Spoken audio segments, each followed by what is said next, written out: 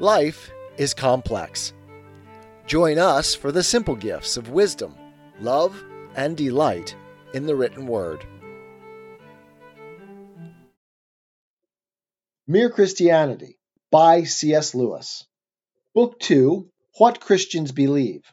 Chapter 4, The Perfect Penitent. We are faced, then, with a frightening alternative. This man we are talking about either was and is just what he said, or else a lunatic, or something worse. Now it seems to me obvious that he was neither a lunatic nor a fiend, and consequently, however strange or terrifying or unlikely it may seem, I have to accept the view that he was and is God. God has landed on this enemy-occupied world in human form. And now, what was the purpose of it all? What did he come to do? Well, to teach, of course. But as soon as you look into the New Testament or any other Christian writing, you will find they are constantly talking about something different, about his death and his coming to life again. It is obvious that Christians think the chief point of the story lies there. They think the main thing he came to earth to do was to suffer and be killed. Now, before I became a Christian, I was under the impression that the first thing Christians had to believe was one particular theory as to what the point of this dying was. According to that theory, God wanted to punish men for having deserted and joined the great rebel, but Christ volunteered to be punished instead, and so God let us off. Now, I admit that even this theory does not seem to me quite so immoral and so silly as it used to. But that is not the point I want to make. What I came to see later on was that neither this theory nor any other is Christianity. The central Christian belief is that Christ's death has somehow put us right with God and given us a fresh start. Theories as to how it did this are another matter. A good many different theories have been held as to how it works. What all Christians are agreed on is that it does work. I will tell you what I think it is like. All sensible people know that if you are tired and hungry, a meal will do you good. But the modern theory of nourishment, all about the vitamins and proteins, is a different thing.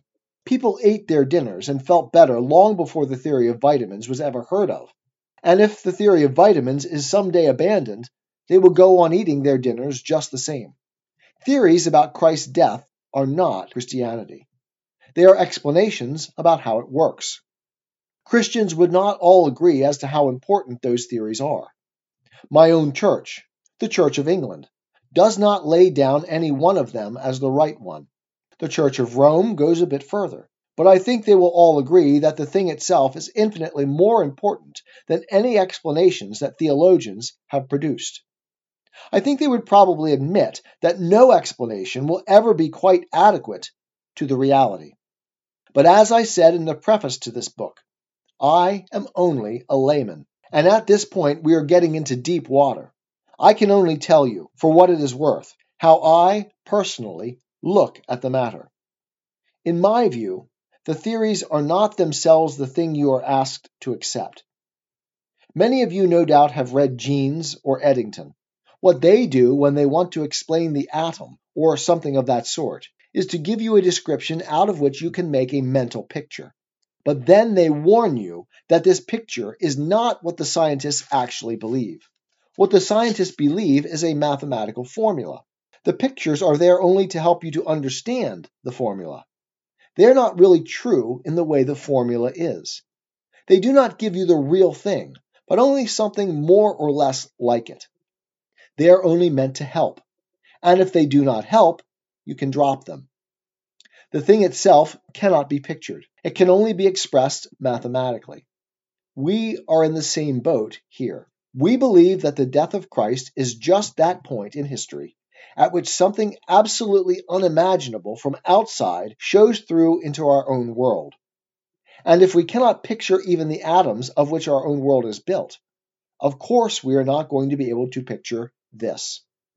Indeed, if we found that we could fully understand it, that very fact would show it was not what it professes to be: the inconceivable, the uncreated, the thing from beyond nature, striking down into nature like lightning. You may ask what good it will be to us if we do not understand it. But that is easily answered. A man can eat his dinner without understanding exactly how food nourishes him. A man can accept what Christ has done without knowing how it works. Indeed, he certainly would not know how it works until he has accepted it. We are told that Christ was killed for us, that his death has washed out our sins, and that by dying he disabled death itself. That is the formula. That is Christianity. That is what has to be believed. Any theories we build up as to how Christ's death did all this are, in my view, quite secondary. Mere plans or diagrams to be left alone if they do not help us, and, even if they do help us, not to be confused with the thing itself.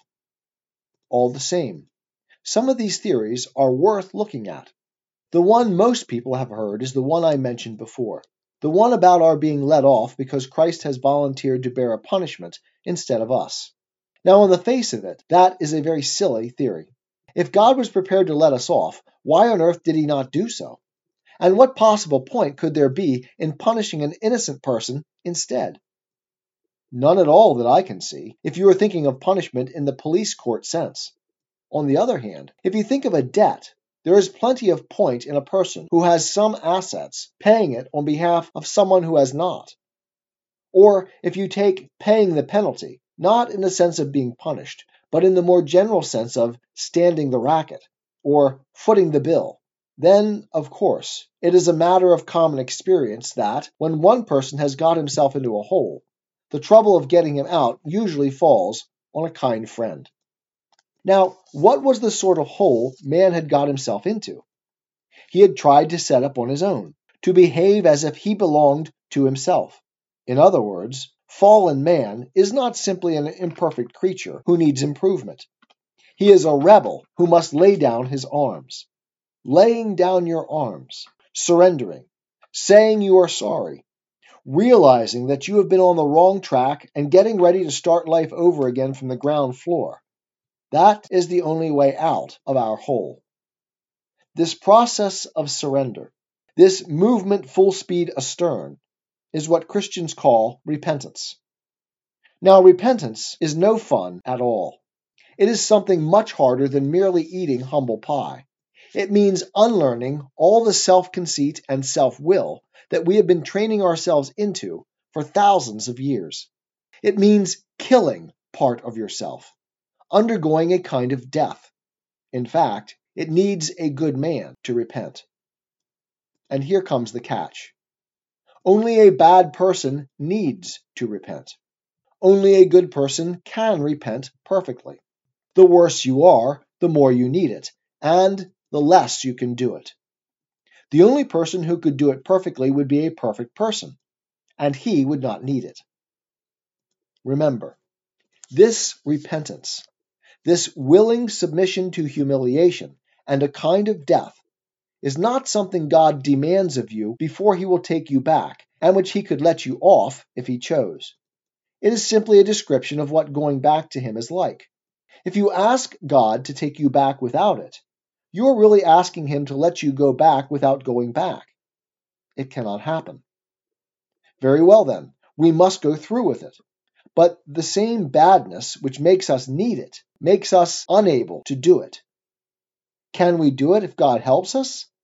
Yes. But what do we mean when we talk of God helping us? We mean God putting into us a bit of himself, so to speak. He lends us a little of his reasoning powers, and that is how we think. He puts a little of his love into us, and that is how we love one another. When you teach a child writing, you hold its hand while it forms the letters. That is, it forms the letters because you are forming them. We love and reason because God loves and reasons and holds our hand while we do it. Now, if we had not fallen, that would be all plain sailing. But unfortunately, we now need God's help in order to do something which God, in his own nature, never does at all: to surrender, to suffer, to submit, to die. Nothing in God's nature corresponds to this process at all. So that the one road for which we now need God's leadership most of all is a road God, in his own nature, has never walked. God can share only what he has. This thing, in his own nature, he has not. But supposing God became a man, suppose our human nature, which can suffer and die, was amalgamated with God's nature in one person. Then that person could help us. He could surrender his will and suffer and die because he was man. And he could do it perfectly because he was God. You and I can go through this process only if God does it in us. But God can do it only if he becomes man. Our attempts at this dying will succeed only if we men share in God's dying, just as our thinking can succeed only because it is a drop out of the ocean of his intelligence. But we cannot share God's dying unless God dies, and he cannot die except by being a man. That is the sense in which he pays our debt, and suffers for us what he himself need not suffer at all. I have heard some people complain that if Jesus was God as well as man, then his sufferings and death lose all value in their eyes, because it must have been so easy for him. Others may, very rightly, rebuke the ingratitude and ungraciousness of this objection. What staggers me is the misunderstanding it betrays. In one sense, of course, those who make it are right. They have even understated their own case. The perfect submission, the perfect suffering, the perfect death were not only easier to Jesus because he was God, but were possible only because he was God. But surely that is a very odd reason for not accepting them. The teacher is able to form the letters for the child because the teacher is grown up and knows how to write. That, of course, makes it easier for the teacher, and only because it is easier for him can he help the child. If it rejected him because it's easy for grown-ups, and waited to learn writing from another child who could not write itself, and so had no unfair advantage, it would not get on very quickly. If I am drowning in a rapid river, a man who still has one foot on the bank may give me a hand which saves my life. Ought I to shout back, between my gasps, "No, it's not fair. You have an advantage. You're keeping 1 foot on the bank"? That advantage, call it unfair if you like, is the only reason why he can be of any use to me. To what will you look for help if you will not look to that which is stronger than yourself? Such is my own way of looking at what Christians call the atonement. But remember, this is only one more picture. Do not mistake it for the thing itself. And if it does not help you, drop it.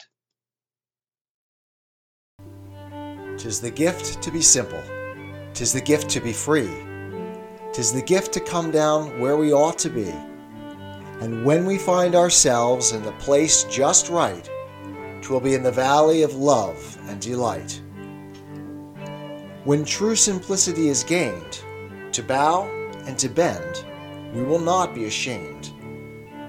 To turn will be our delight, till by turning, we come round right.